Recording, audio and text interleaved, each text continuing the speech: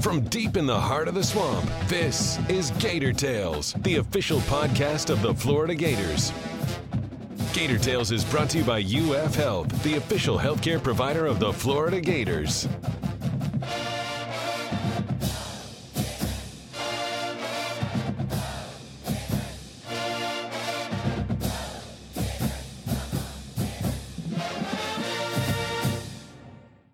Welcome to Gator Tales. I'm your host, Adam Schick. After roller coaster seasons, both baseball and softball came to an end in the last week, with softball bowing out of the Women's College World Series and baseball exiting its hard-fought, weather-delayed regional. On today's show, we'll welcome FloridaGators.com senior writers Scott Carter and Chris Harry for our final roundtable of the season, discussing the last stands for baseball and softball and the enduring stories from this athletic year.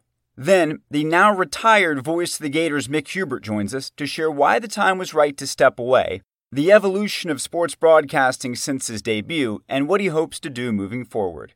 But first, it's time for the Gator Roundtable presented by Pet Paradise. Are you the kind of fan who loves your team as much as your pet? Bring your pets to play where animal lovers and sports fans collide. Pet Paradise, the official pet care provider of the Florida Gators. It is time for our final roundtable of the season. Gators Scott, Gators Chris are here to discuss the end of softball and baseball, and really putting a bow on this athletic season. So, guys, let's start out in Oklahoma City. Softball made it back to the biggest stage, and they had a good outing in their first game there and beat Oregon State pretty convincingly. But then they ran into a couple of buzzsaws. And I think, when we talk, Chris, about the teams that dominate and usually make deep runs in Oklahoma City, it's ones that have a dominant arm they can ride. We know that because Florida's done it when they've won national championships. They did not have that on this run and ultimately ran into a couple that were just too much to overcome. Yeah, and you think about it, two of those so-called buzzsaws would have been pitching for Oklahoma, and they never even had to run into the two great pitchers for the Oklahoma Sooners, but they did run into Kelly Maxwell of Oklahoma State and Holly, I hope I say this right, Acevedo. Yeah, but she was their number two pitcher, but she came in with a 20-24 record and an ERA, a sub-2 ERA. And both of those, Florida went into, after the Oregon State game, which you referenced, they won the game 7-1, had 13 hits. They're hitting .405 and averaging 7.7 runs during the NCAA tournament. And then to roll up and all of a sudden get three hit by Kelly Maxwell from Oklahoma State in a 2-0 loss. And then things kind of unraveled in the elimination game against UCLA. Florida was held to just two hits. They were in the game. It's 2-0, I believe, in the fourth inning. And then a couple of uncharacteristic defensive mishaps by the team. Next thing you know, it's 4-0. And then UCLA kind of put the game away, or did put the game away, rather, in the sixth inning, erupting for 4 runs. Finally, against Natalie Luga, who was just fantastic in the postseason. She hadn't given up an earned run, and then finally gave up an earned run in that game. She'd come in for relief, for basically every game the Gators won during the NCAA tournament. But it was, again, we said this last week, Adam. You're in Oklahoma City, so the season's a success. You don't want to say it's all gravy, once you get there, because every team that gets there, of course, wants to try to win it. It was going to be a tough haul to get out of there. Whatever team gets out of there, if it beats Oklahoma, it's going to be a monumental task or what have you. Because UCLA punched Oklahoma into the elimination bracket and turned around one game later. Or they played right afterwards. And they beat them 15-0. And so that was a joke. So it was almost like oh, okay, you want to play this game? Okay, fine. Again, 11 out of 14 of the last World Series for Tim Walton's team. They had some problems, obviously, offensively over the course of the season, seemed to have those corrected, but they reared themselves in Oklahoma City. But that's where the best pitchers are. That's why teams go to Oklahoma City usually, because of pitching. Florida didn't have that drop-dead pitcher this year. They haven't had that drop-dead pitcher for a couple years. So that's something that they have to work on. Consistency offense is something that they'll have to work on. Just talking to Tim Walton, a little bit the night after that loss to UCLA.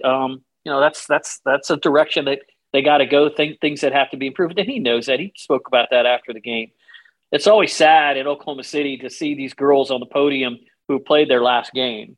I had that situation a couple years ago when Amanda Lorenz and Kelly Barnhill played their last games, and it's just I think Mary Howard went up to the moderator at the College World Series and says, once you get to elimination games, you have to start putting tissues on the podium because it's just a thing. These girls get emotional talking about their time there, and it was Hannah Adams up there, it was Cheyenne Lindsay up there, and it was Natty Lugo up there. Obviously, Hannah Adams' career has been well documented, maybe the best defensive player in program history. And she's been the ambassador of that team the last couple of years. Natalie Lugo, her career started off slowly, but she kind of worked her way into the best pitcher on the team this year, and they really leaned on her, as it turned out, mostly out of the bullpen late in the season. And Cheyenne Lindsay, you can say she had the biggest hit of the season with that home run in the ninth inning of that extra inning win at LSU that kind of turned the Gators' fortunes. In the last SEC series of the season. They were all very emotional after the game, having played their final games as Florida Gators. But, that always has to happen. And if you do it and you're in Oklahoma City, I think you can take a little bit of solace away from that. But another really good year, an unexpected year, the only SEC team to make it to the College World Series. Disappointing in how it ended to get, just 5 for 44 in their last 2 losses, Florida was. I think that's an average of 113. You're not going to beat anybody, much less 2 of the best teams in the country when you get to get as deep into the season as that, and it just can't produce. Only had 5 singles. One of them was a bunt. So get in the batting cages this offseason for this team. But there's reasons, obviously, to still be encouraged about where this program is. Tim Walton's standards are very, very high. You go to the College World Series, and he's been able to do that. Did it again this year, and don't be surprised if they do it again next year. So a good year from softball again, ends in Oklahoma City. You can't complain about it, but as you noted, Chris, always room to improve, and certainly we'll see where that goes next season.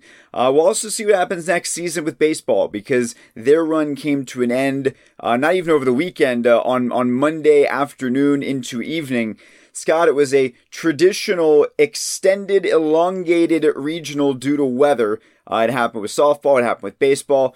And while I think it was definitely a surprise that baseball was able to get into position to host that regional, when they got there, we saw both some of the things that allowed them to have that run at the end of the year, but also some of the issues that kept them from reaching their full potential throughout the season and ultimately led to their exit on Monday night. Yeah, it was a microcosm of this season in a lot of ways. It's a team that was known for its offense, with guys like Wyatt Langford and Sterling Thompson and Judd Fabian. This is a team that hit 122 home runs. That's the second most in program history. But it's also a team that, had some young pitching that you when you live and die by young pitching, Adam, you're going to bite your nails off each game if you're the manager. That's what we saw. I mean, we saw one of the best stories I can remember in Gators baseball on Sunday night with Karsten Finvold. Comes in the first inning, bases loaded, nobody out, pitches 9 innings in relief. It was just a kind of a magical moment there if you were there, and just to see him do what he did. And then the next day, they're in the Gainesville Regional Championship and, get a great start from Brandon Nilly on 2 days rest against the same team that, a couple of days earlier had beat him up. And they got exactly what they needed. And then they get that rain delay weather delay, 5 hours and 33 minutes. I mean, I had to shake during the delay. It was so long. And then you go back and Sully turns to Ryan Slater, the closer. He runs into some issues as a young pitcher does, but that's what it was. I mean, it was just this team. And I think, after the game, you could tell it was a very disappointed group. A lot of those guys lingered in the dugout and out on the field. And then Sully afterwards was more reflective than normal. He spoke for about 15 minutes just about how, this was probably, he said it was one of his favorite seasons he's ever had. And that's because of, they really did grow as a team throughout the season. And, you asked me 6 weeks ago when we were talking on this podcast, I mean, I'd kind of written these guys off as a postseason threat. And yet they were one win away from, being one of the final 16 teams standing. And that just shows you guys got better throughout the year. But in the end, they were just young. And, baseball is such a different animal when you start playing a bunch of games in a condensed period of time. You're going to run into pitching issues. And Sully, to his credit, he's always protected the arms of his staff. And, there's a lot of questions. Well, what about Brandon Sproat? Couldn't he have pitched last night on 2 days rest after 108 pitches or 114 pitches, I think it is, win in the opener? He could have, but Sully said that was never an option. He said Sproat told him after the delay that he was going to run down to the bullpen, and he says, no, we're not going to do that to you, because he's made a lot of money for himself over the last couple months. He may be a first-round pick now. So they went with the guy who has done the job late in the season, Ryan Slater. He's a redshirt freshman, a tough spot for him, but he helped him get there.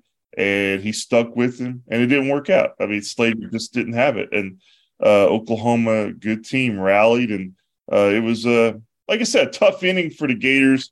A lot of fans having a hard time with it on Twitter as usual. But you know what? If you know the sport, if you know baseball, I mean, I don't know how you can look at anything other than, wow, this team kind of surpassed expectations to even be there. So that's the kind of way I look at it. I know a lot of people just want to point to the end, but I don't know. I saw a little different side of Sully too. I mean, like I said, you could tell he really enjoyed this team. He was more complimentary of this team, I think, than any team I've ever heard him talk about, except maybe the 17th team. A special group of guys, and I think they exceeded his expectations in a lot of ways. As far as next season for Gator baseball, Scott, is it just growing up? I mean, with all the youth, is that the easiest answer, or are there more complicated questions that have to be resolved? Well, anytime you lose a player like Judd Fabian, who's, he'll go back into the draft, and he turned down about $2 million to come back this year. So he certainly didn't hurt his cause, and he'll be another first or second round pick. That's a big piece to replace. But I think we've seen it over and over. They'll dip into the transfer portal. They'll bring in another top 2 or 3 class.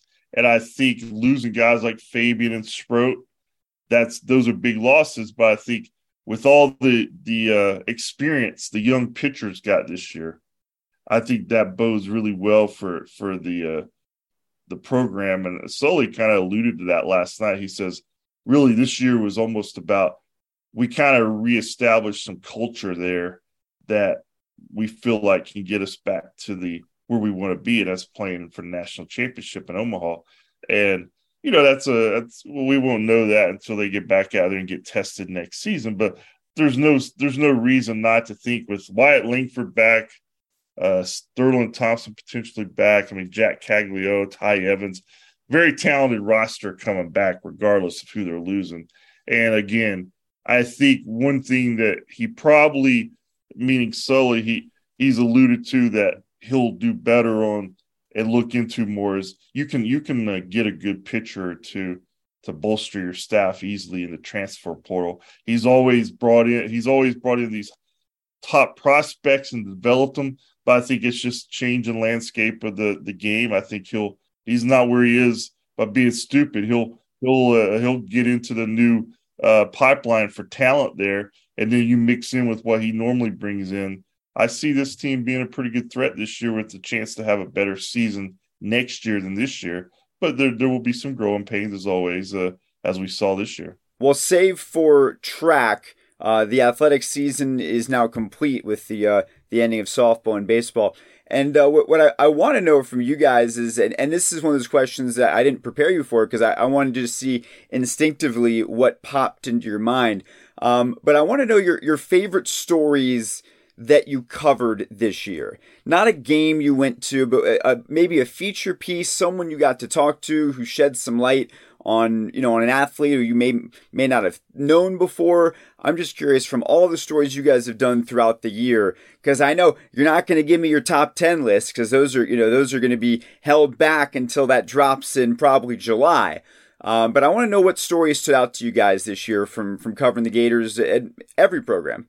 I don't know, Adam, that I can pinpoint one particular person, because what I will say is the one of the biggest themes of this particular athletic calendar was transition here. And I will say this, with the transfer portal, all of a sudden, like, for example, rewind almost a year ago, basketball coming through the door. I remember, seeing Mike White. He goes, walking through the gym, and I said, hey, how's it going? He goes, interesting day today. Four 22-year-old basketball players walked in that I'd never seen in person before.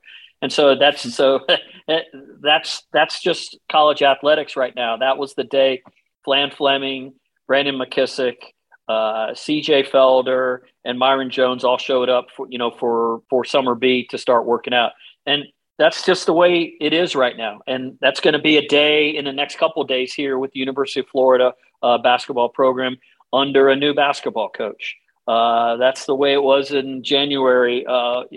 Dealing with Billy Napier, I've had limited dealings with him. Scott, of course, has had more dealings with him. Transition, that's more transition. So it's coaches, it's player. Kelly Ray Finley obviously was here, but new head coach for soccer.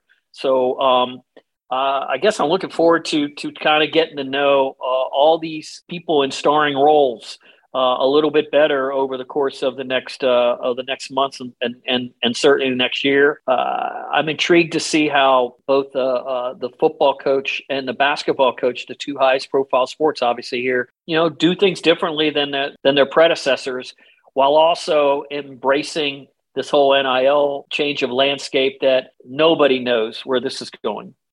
It all could be completely different 1 year from now. We all know that, but it's something. It's a thing that's going to play out in real time.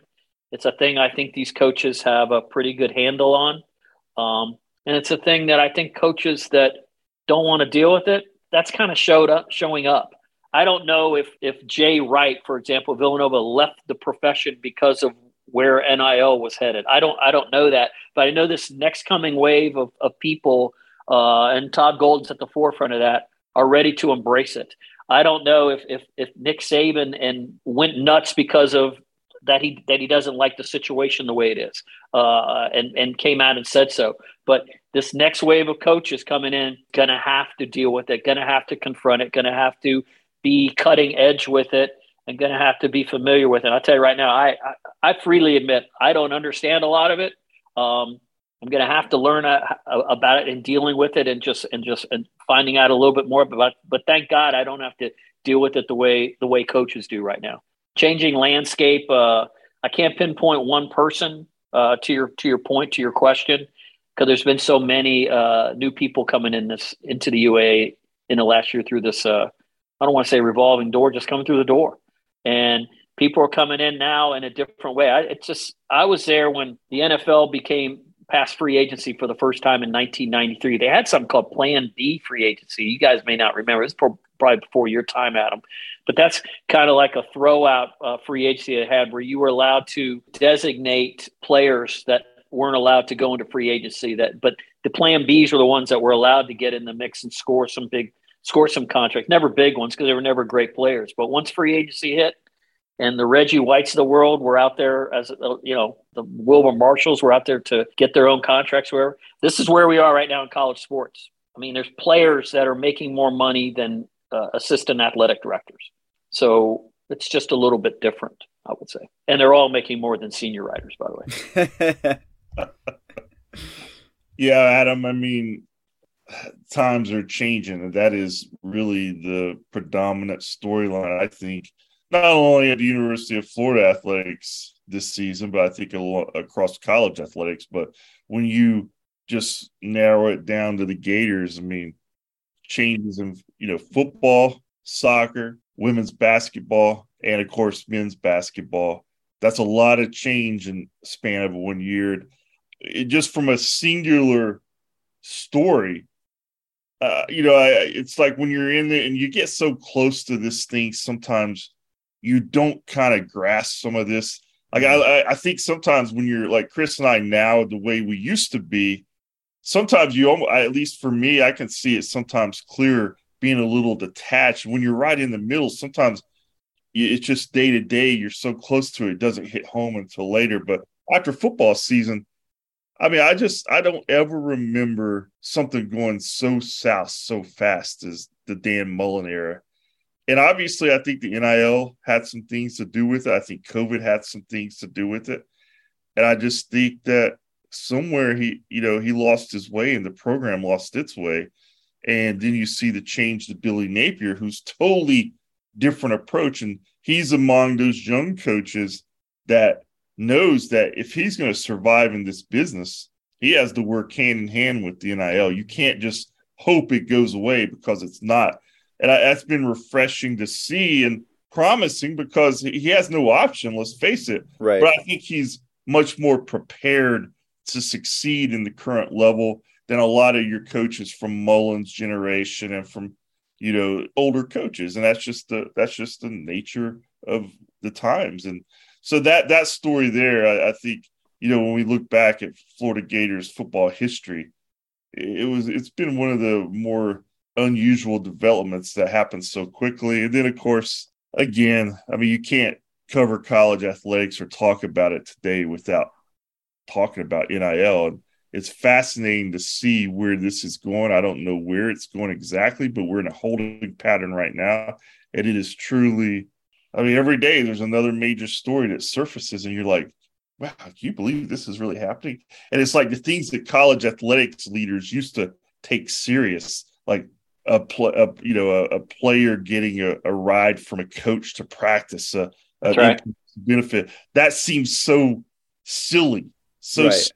It's like no one's worried about that right now. We got the real world has finally come into college athletics, and it's more of a free marketplace.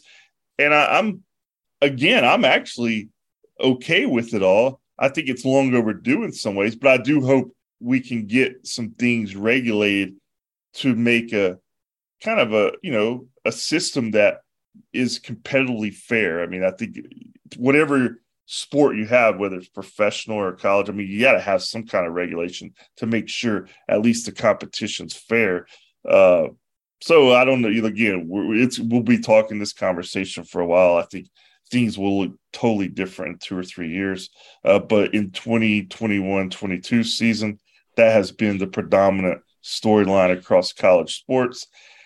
But then you get back to why do we do this and what makes this worth waking up every day and telling some of these stories. And it's stories, like I mentioned earlier in the podcast, like a young guy who's never had a chance to go out and do much, and he has the performance of his life in the biggest game of the season, performance like Karsten Finvold. I mean, that's why I get excited about this stuff sometimes. Or, football. I'm excited to see what they do with Anthony Richardson. I mean, I think most Gator fans are. He's an intriguing prospect. Still hasn't done much, but that's one of the stories that's been fascinating to watch him grow into this kind of savior of the program. And we still don't really know much about him as a player. So that's something to look forward to. Billy Napier, new coach. And then, of course, you had a huge change off the field. I mean, with the voice of the Gators, Mick Hubert retiring. I mean, that's such an important piece of the landscape. I think that was something you saw. The reaction from fans, that was as much as anything happened on the field this year. That's just what those guys mean. That's why they're such an important part of the college sports experience. Let's not forget I'll say an inanimate object that is going to change the culture here is the football facility. Its doors will open in the next few weeks. I just think, remember, this is going to be a thing for all student athletes, and relative to the dining hall and that beautiful swimming pool area. And it's just a thing that's just been long overdue. Billy Napier asked about it a couple times in the last interview sessions that I attended with him, and he just says it's a 100% game changer. You can't not have something like that, and they're just not going to have something like that now. This thing is $80-90 million thing that is going to be a game changer, like you said, and so set to open before the students come back for first semester in the fall of 22-23. I will also say, Scott, you said you hadn't seen anything go as south as quickly as Mullen's season. Mm-hmm. What about McElwain's last season? Oh, yeah. It went south too, but they went south. They were 3-1. They lost a 1-point game to LSU at home, then a 2-point game to Texas A&M at home. Then whoop! It was like sharks swimming in the water. It was so quick. Probably should have said as Mullen's tenure. That 29-6 start. Yeah. Everybody's like, the Gators are back. It's the future is set. We're great. Yeah. And poor Mullen doesn't even get to ever step foot into the new facility that he thought he was going to. That's right. Yeah. That was going to be a game changer for him. Well, that feels like as good of a place as any to put a capper on this season, this athletic season, and our roundtables. Gosh, we covered all sorts of stuff from very relevant conversations like the one we just had to cage matches between Jimbo Fisher and Nick Saban, which was only a week ago. So we've covered we've done the gambit even in the last couple of weeks. But we've had a lot of fun throughout the year talking about this stuff, guys. Thank you so much for all that you've given us and given to the listeners, and we hope you have a great summer. Adam, and thank you for your diligence and your dedication to this and your outstanding questions. Seriously, you keep us on point and give us some good stuff to talk about. Thanks, Adam. Enjoyed it again. Another year of these podcasts and just the bond that you and Chris have, and I try to fit in. Look forward to it again, guys. See you. Gator Nation was shocked a few weeks ago when Mick Hubert unexpectedly retired from his role as the voice of the Gators, a mantle he held for 33 incredible years. Over that time, he made countless memories and left a lasting impression on millions of fans. We previously discussed some of his favorite moments and stories in episode number 176, 30 Years with Mick Hubert. So we encourage you to go back and listen to that show as a companion to this interview, which began with the question on everyone's mind: why now? Well, it was probably about a year ago, about last May or so, I started to think about it. And, I wasn't sure, so I did a lot of praying about that. And I had to kind of get that in my spirit. And that's kind of what I was working on and working with, and just being obedient to that. And so that's why I have great peace about this, that, this is not a knee-jerk reaction or anything like that. And this is something that feels right, and I know that it is. So, that's what I went into last year, enjoying last year. We didn't have a great football season. Obviously, September was better than November, and no one would really know that we would kind of crash and burn like we did in football. But, I enjoyed the opening game, and I enjoyed every game between that and the last game, because I knew it was probably going to be my last go around of doing that. So I enjoyed that. And then same with basketball. I mean, I knew we probably were fighting an uphill battle to get into the NCAA tournament. But when, we had a game-winning shot in Fort Myers and beat Ohio State in November, we're off to a 6-0 start. I thought, well, maybe we're going to make the tournament and, make some noise. I think we got as high as 12 there for a week or so. And then, of course, the wheels kind of came off of that. It's a difficult league, and realistically, when you're trying to blend in as many new faces as we were, a lot of them had come from mid-major schools. It's a lot to ask those guys to come together and be a force to deal with veteran coaches in the SEC. So we trailed off. But all during that process, I was enjoying every single game.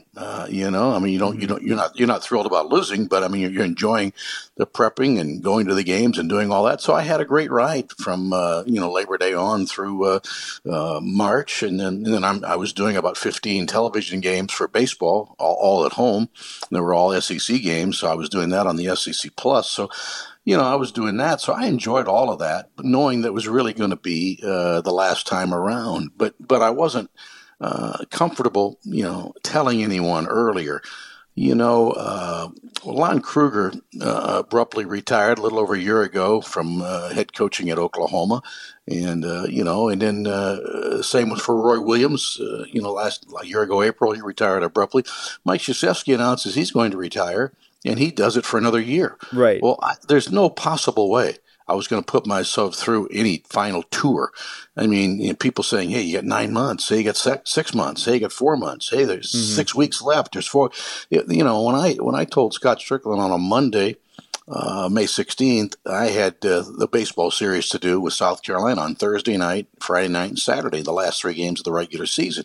And that 5 days seemed like it was 5 months. So it was just a grueling grind because everybody's reaching out all the time. You're hearing from people, and it's all wonderful. But I'm thinking 5 days was tough. I can't imagine 5 months, let alone a year. So there's no way I would put myself through that. So I knew that I was going to make that decision probably the last week I was doing baseball.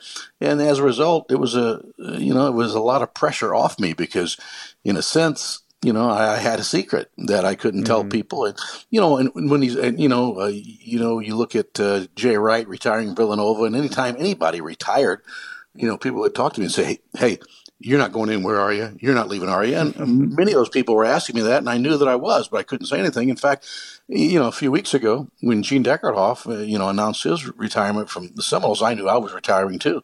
And I'm thinking, well, we'll go through this again in a few weeks, but I can't let anybody know that. So it was a sense of relief when I was able to make that public, and so I feel great about it. And like I told Scott Strickland, whatever I had, I still feel I have it, and I told him, my quote was, I don't think I've lost my fastball at all.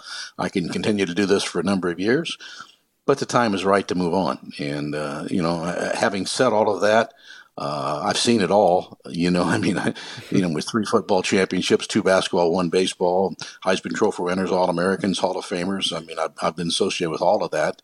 And so there's not a lot of left to experience.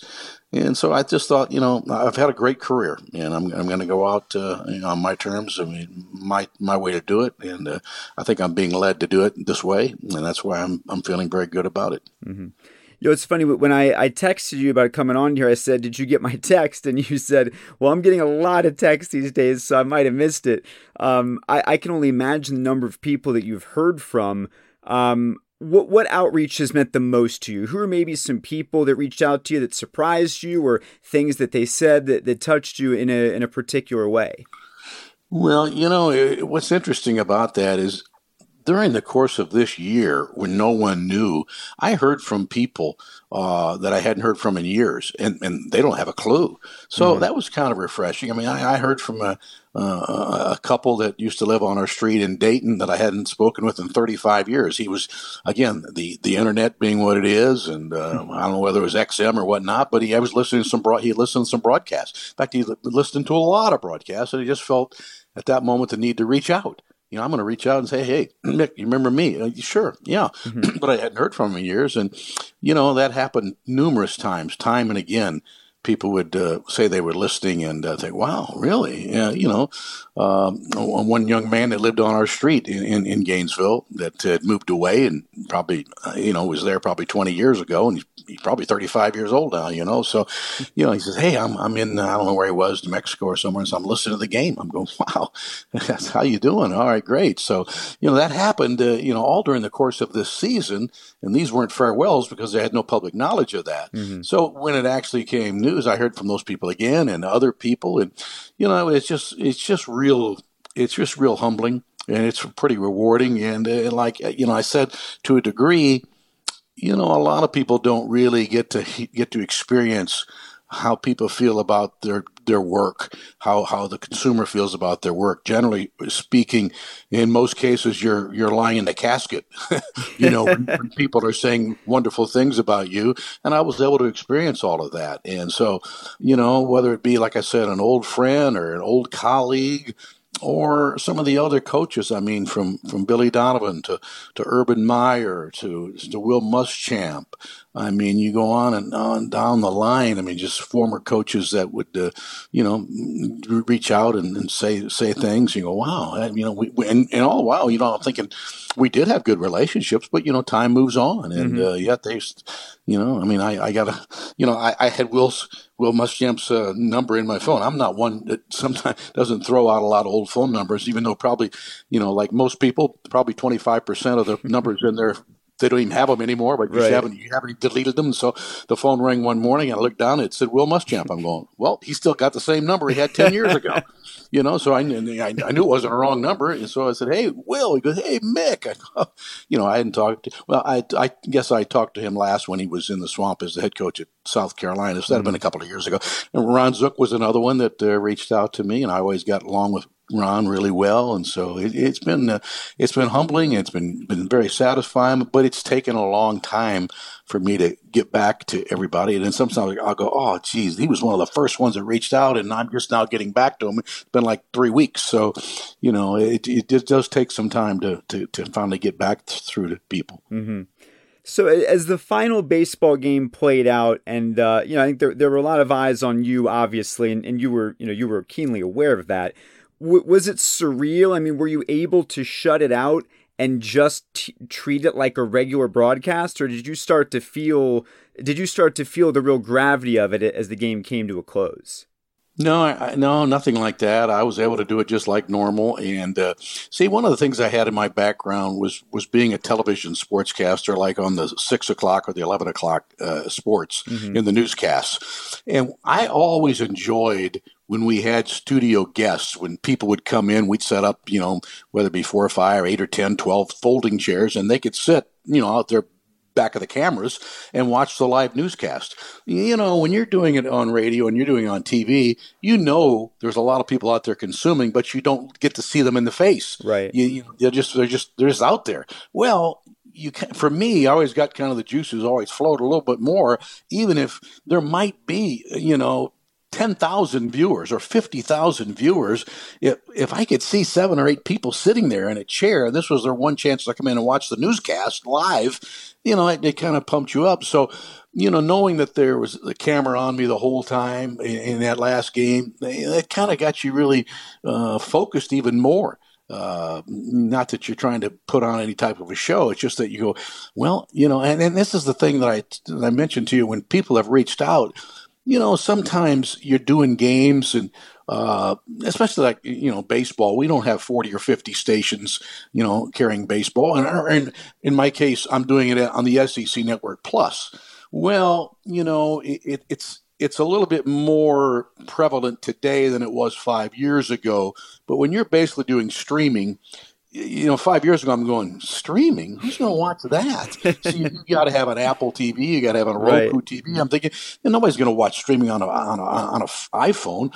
But now that you can get it on your 65-inch TV at home because you've got an Apple or a Roku or a Fire TV or something, it is basically just like watching it on cable or on satellite. So I always have to remind myself, Mick, there are more people out there viewing than you think. Because my thought process is, are we really talking to anybody? Is anybody watching? I mean, the last game, for example, it was fitting.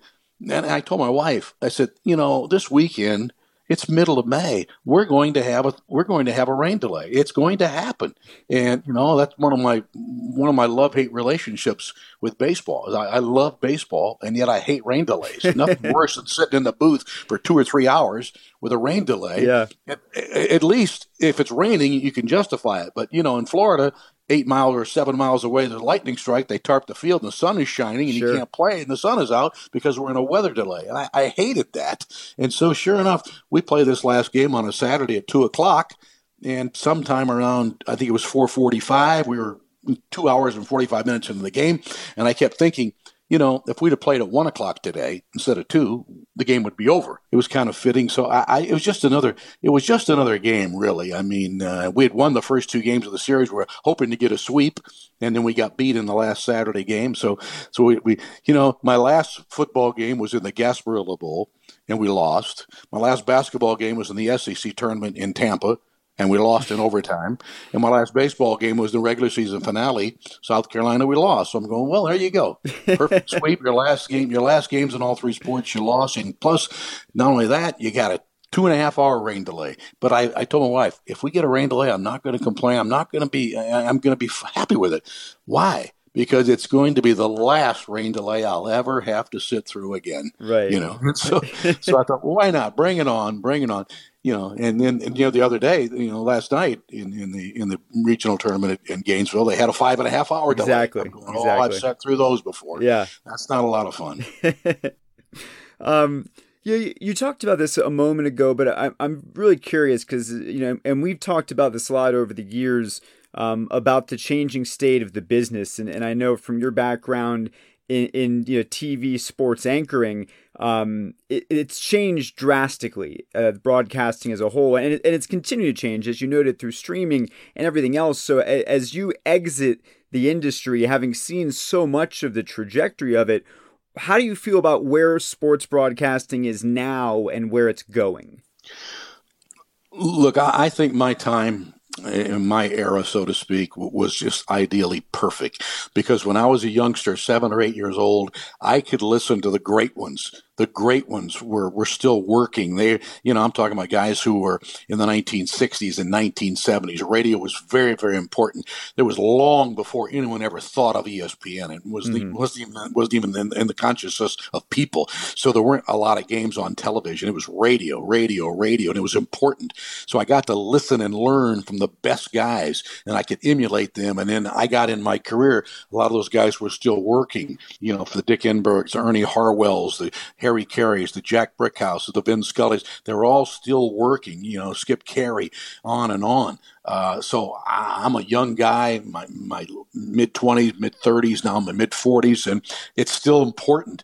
But as those guys kind of passed on and retired and whatnot, I became a part of the older group of guys, and I could see the industry changing to the point that while I do believe radio play-by-play will never go away, it's never going to have the same impact that it once did, because every game's on television now, and because people don't have the attention spans. Go back 50, 60 years ago, people literally would sit in their living room and stare at the radio. Mm-hmm. And so that's kind of also why in my lexicon, I always talked about going left to right across your radio dial, because I know a lot of people still had radio dials, and I grew up with a radio dial.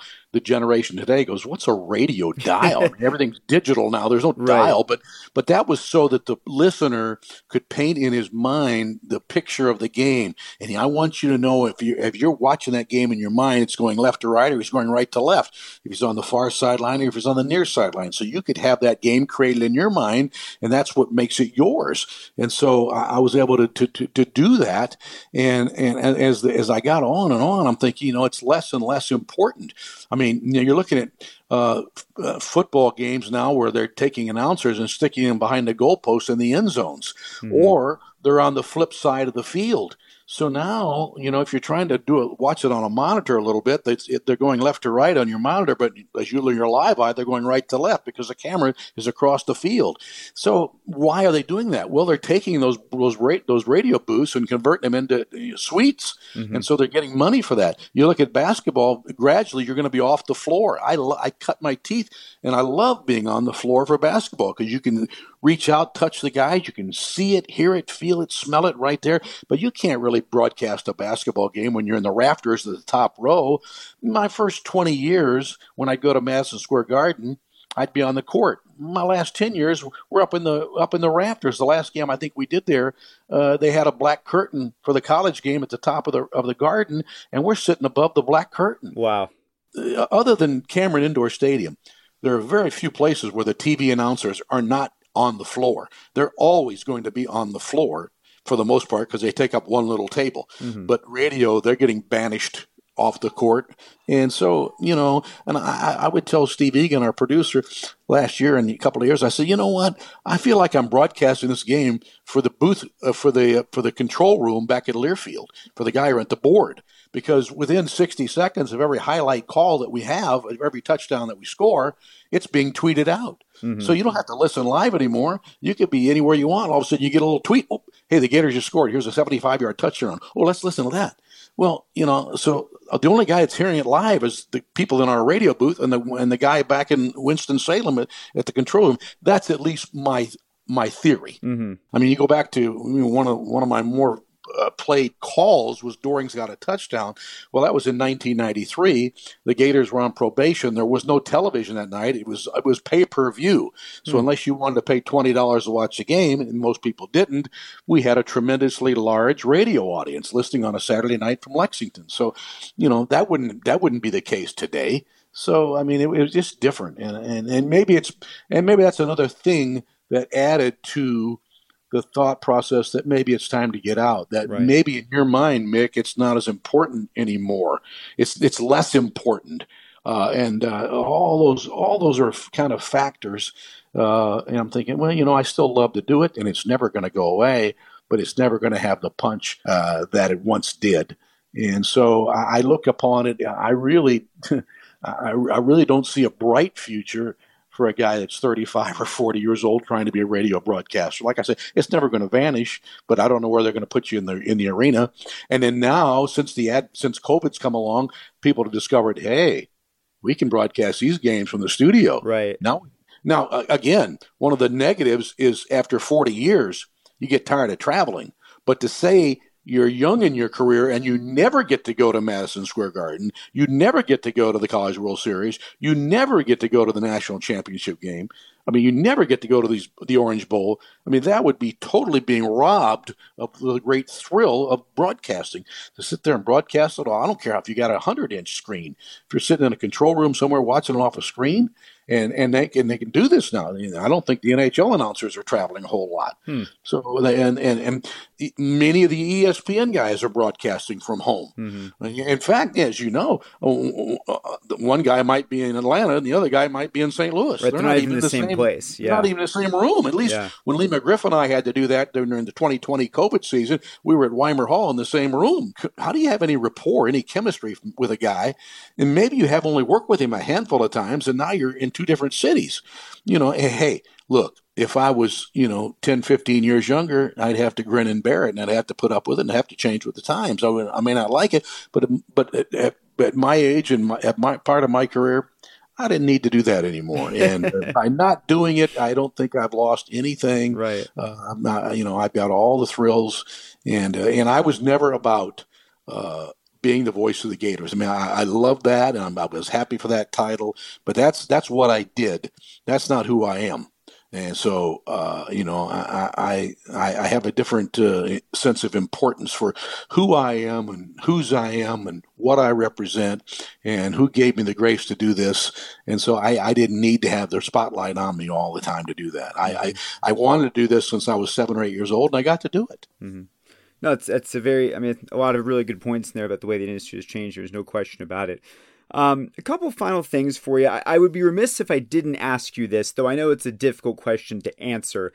Do you have favorite calls, favorite moments? If you had to pull a couple out to put in your own personal Hall of Fame, so to speak, which ones come top of mind? Oh, that's really hard to say. In fact, Kevin O'Sullivan, the Gator baseball head coach, when I was on the field the last series, he said, Mick, this is an unfair question, very similar to what you asked. This is an unfair question, and it's coming from me. You don't have to give an answer, but what was your favorite national championship? I said, Sully, I broadcast 6 of them. I said, I don't know how I can ever escape saying the 1996 national championship, Florida's first in football. How could that not be the top of the list? And you beat your arch rival, Florida State, 52-20. But then again, not just because you're standing right next to me, but how do you dismiss winning the College World Series, beating LSU, who'd won it like 9 or 10 times? And people were wondering, will Florida ever win the baseball title? They've done it in football. They've done it in basketball. But the elusive baseball title, now we've got that. So, Sully, I'm not pandering to you, but that's right there. But if I stop right there, I'm doing a total disservice to Billy Donovan and the 04s who won back-to-back national championships. And I don't know that that'll ever be duplicated. It's been now 15 years, and no one's come close to win it back-to-back. And to do it, as you know, in that squad that first year, not even ranked in the preseason, to go ahead and win it, and then the following year come back being ranked number 1, expected to win it and repeat and do it. I mean, so what I'm saying is you got to throw a blanket over all those national championships. 6 of them, they're all the same. So those are great moments. Obviously, Doring's got a touchdown as the call that probably put me on the map, and that was in year 5 of my career at Florida. There's a lot of basketball shots, game winners, big home runs that I've called and stuff like that. So all of those are in there. They're all a part of it. And in this business, when your team wins, the announcer always sounds good because people are happy. But the fact of the matter is, some of your better broadcasts are when your team's losing because you got to work harder. Mm-hmm. And one of the guys I listened to growing up was Jack Brickhouse, who broadcast Chicago Cubs baseball for about 40 years, and the Cubs never won anything. And that guy showed up every single day with a smile on his face saying, hey, we're capturing these baseball headlines as they're being made. And it might be August 28th, and the Cubs are 40 games out of first place, and the upper deck is closed, and there's 6,500 fans at Wrigley Field, and he was giving it to you like they were in 10 games in front. So I learned a lesson about that, some of your best work is in losses, but you're not going to get credited for that. And likewise, you might not have had a great broadcast, but the team had a great game and they won. Everybody's happy. And you think, I'm glad we won. I had some good moments, but this wasn't my best performance today, And so, it's a mixed bag, and that's what makes it special. Everybody's got an opinion, and that's also what's made it difficult today. Because when I started in 1990, maybe people have opinions, but you didn't know what they were. There was no Twitter, there was no social media. Well, now, everybody's got an opinion about what you say and do. And when you're broadcasting the Gators and the Gators are winning championships and winning games, your audience, for the most part, it is a happy audience. But there are people always on the sidelines waiting to take shots at you, and that's just the way it is. And so that's what's made the world a different place today than it used to be. And I wish the best to my successor. I hope he's great. And it's not just because of Mick Hubert, but a young guy that's got to go in and replace somebody that's been there for 33 years, that's going to be hard to do. Mm-hmm. Just like when Bob Kessling called me in 1998 from Knoxville, and I'd known him for years, and he said, Mick, I got a chance to maybe pursue my television career at ESPN and go that way, or I think I could get this Tennessee job replacing John Ward. I said, well, Bob, if you're asking me, you take that Tennessee job because you're the only guy in Knoxville that's going to be able to do that, because whoever replaces John Ward is going to catch a ton of grief, and you'll have to have some thick skin to endure that, but you'll be better equipped to do that than anybody else. And if you get that job, you'll have that job until you no longer want it. So the running joke that we've always had between he and I was every time I see him, I always say, you're welcome. You're welcome. Because I said, if I was you, take that Tennessee job. And he's the voice of the Vols today, 24 years later. Wow. And so, radio play-by-play, it's been a tremendous thrill.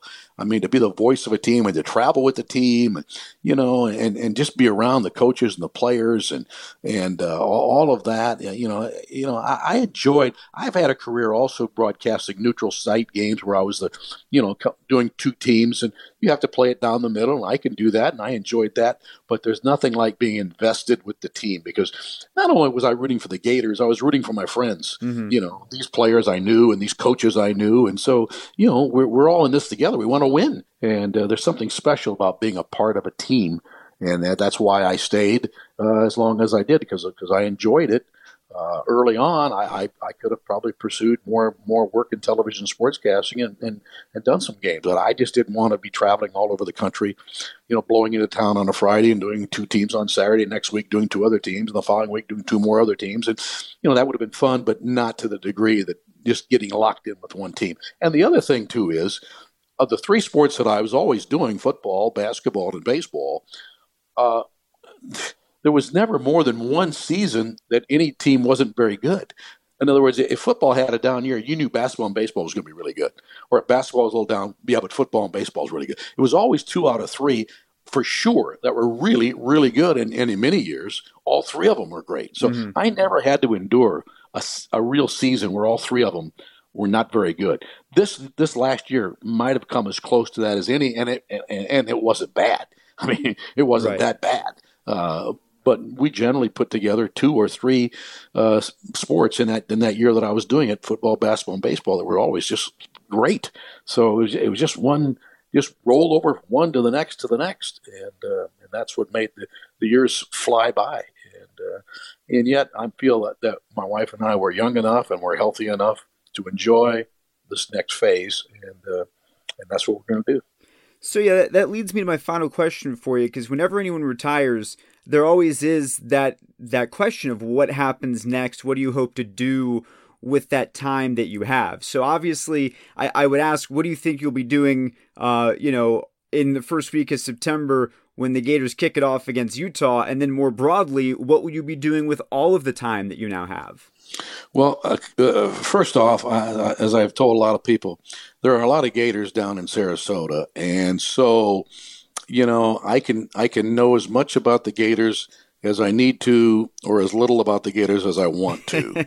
And so I'm not going to be there for every game. I'm not going to watch every game. I'll pick and choose. And some games we might go out to dinner, go out with friends, and come back at 10:30 and tune in the game and say, "Oh, man, this is a good game," or "Oh man, I didn't miss nothing tonight. I'm glad I didn't waste my time watching that." Right. And over the years, I had people tell me, "Mick, I'm sorry, don't take it personal, but I had to turn you off. The game was so bad, I couldn't watch anymore." And I always told them, "Hey, if I could have left early, I would have left early too. But I had to stay off for the whole game and do the post game and all that." Now that didn't happen very often. But I said there are games I'd like to leave. So we'll be watching. We'll be rooting for them.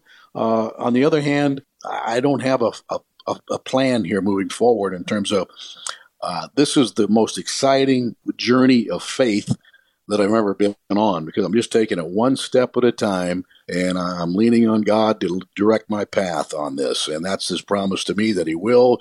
And so I'm just taking it one day at a time, one step at a time. And I'm just going in faith. That's what I'm being obedient to in this. And that's why, hey, I'm not in control. I have control, but I'm going to not do anything unless I know that I know that I know in the inner man. My inner being is always got to be in step with His Spirit. And I don't want to do anything out of that control. Well, Mick, you have meant so much to so many people, myself included, for a very long time. Thank you so much for everything that you have given us. And I know that I'm Gator Nation collectively supports this statement. Thank you. And we hope that you find, as much peace and happiness in retirement as you did during your career calling games.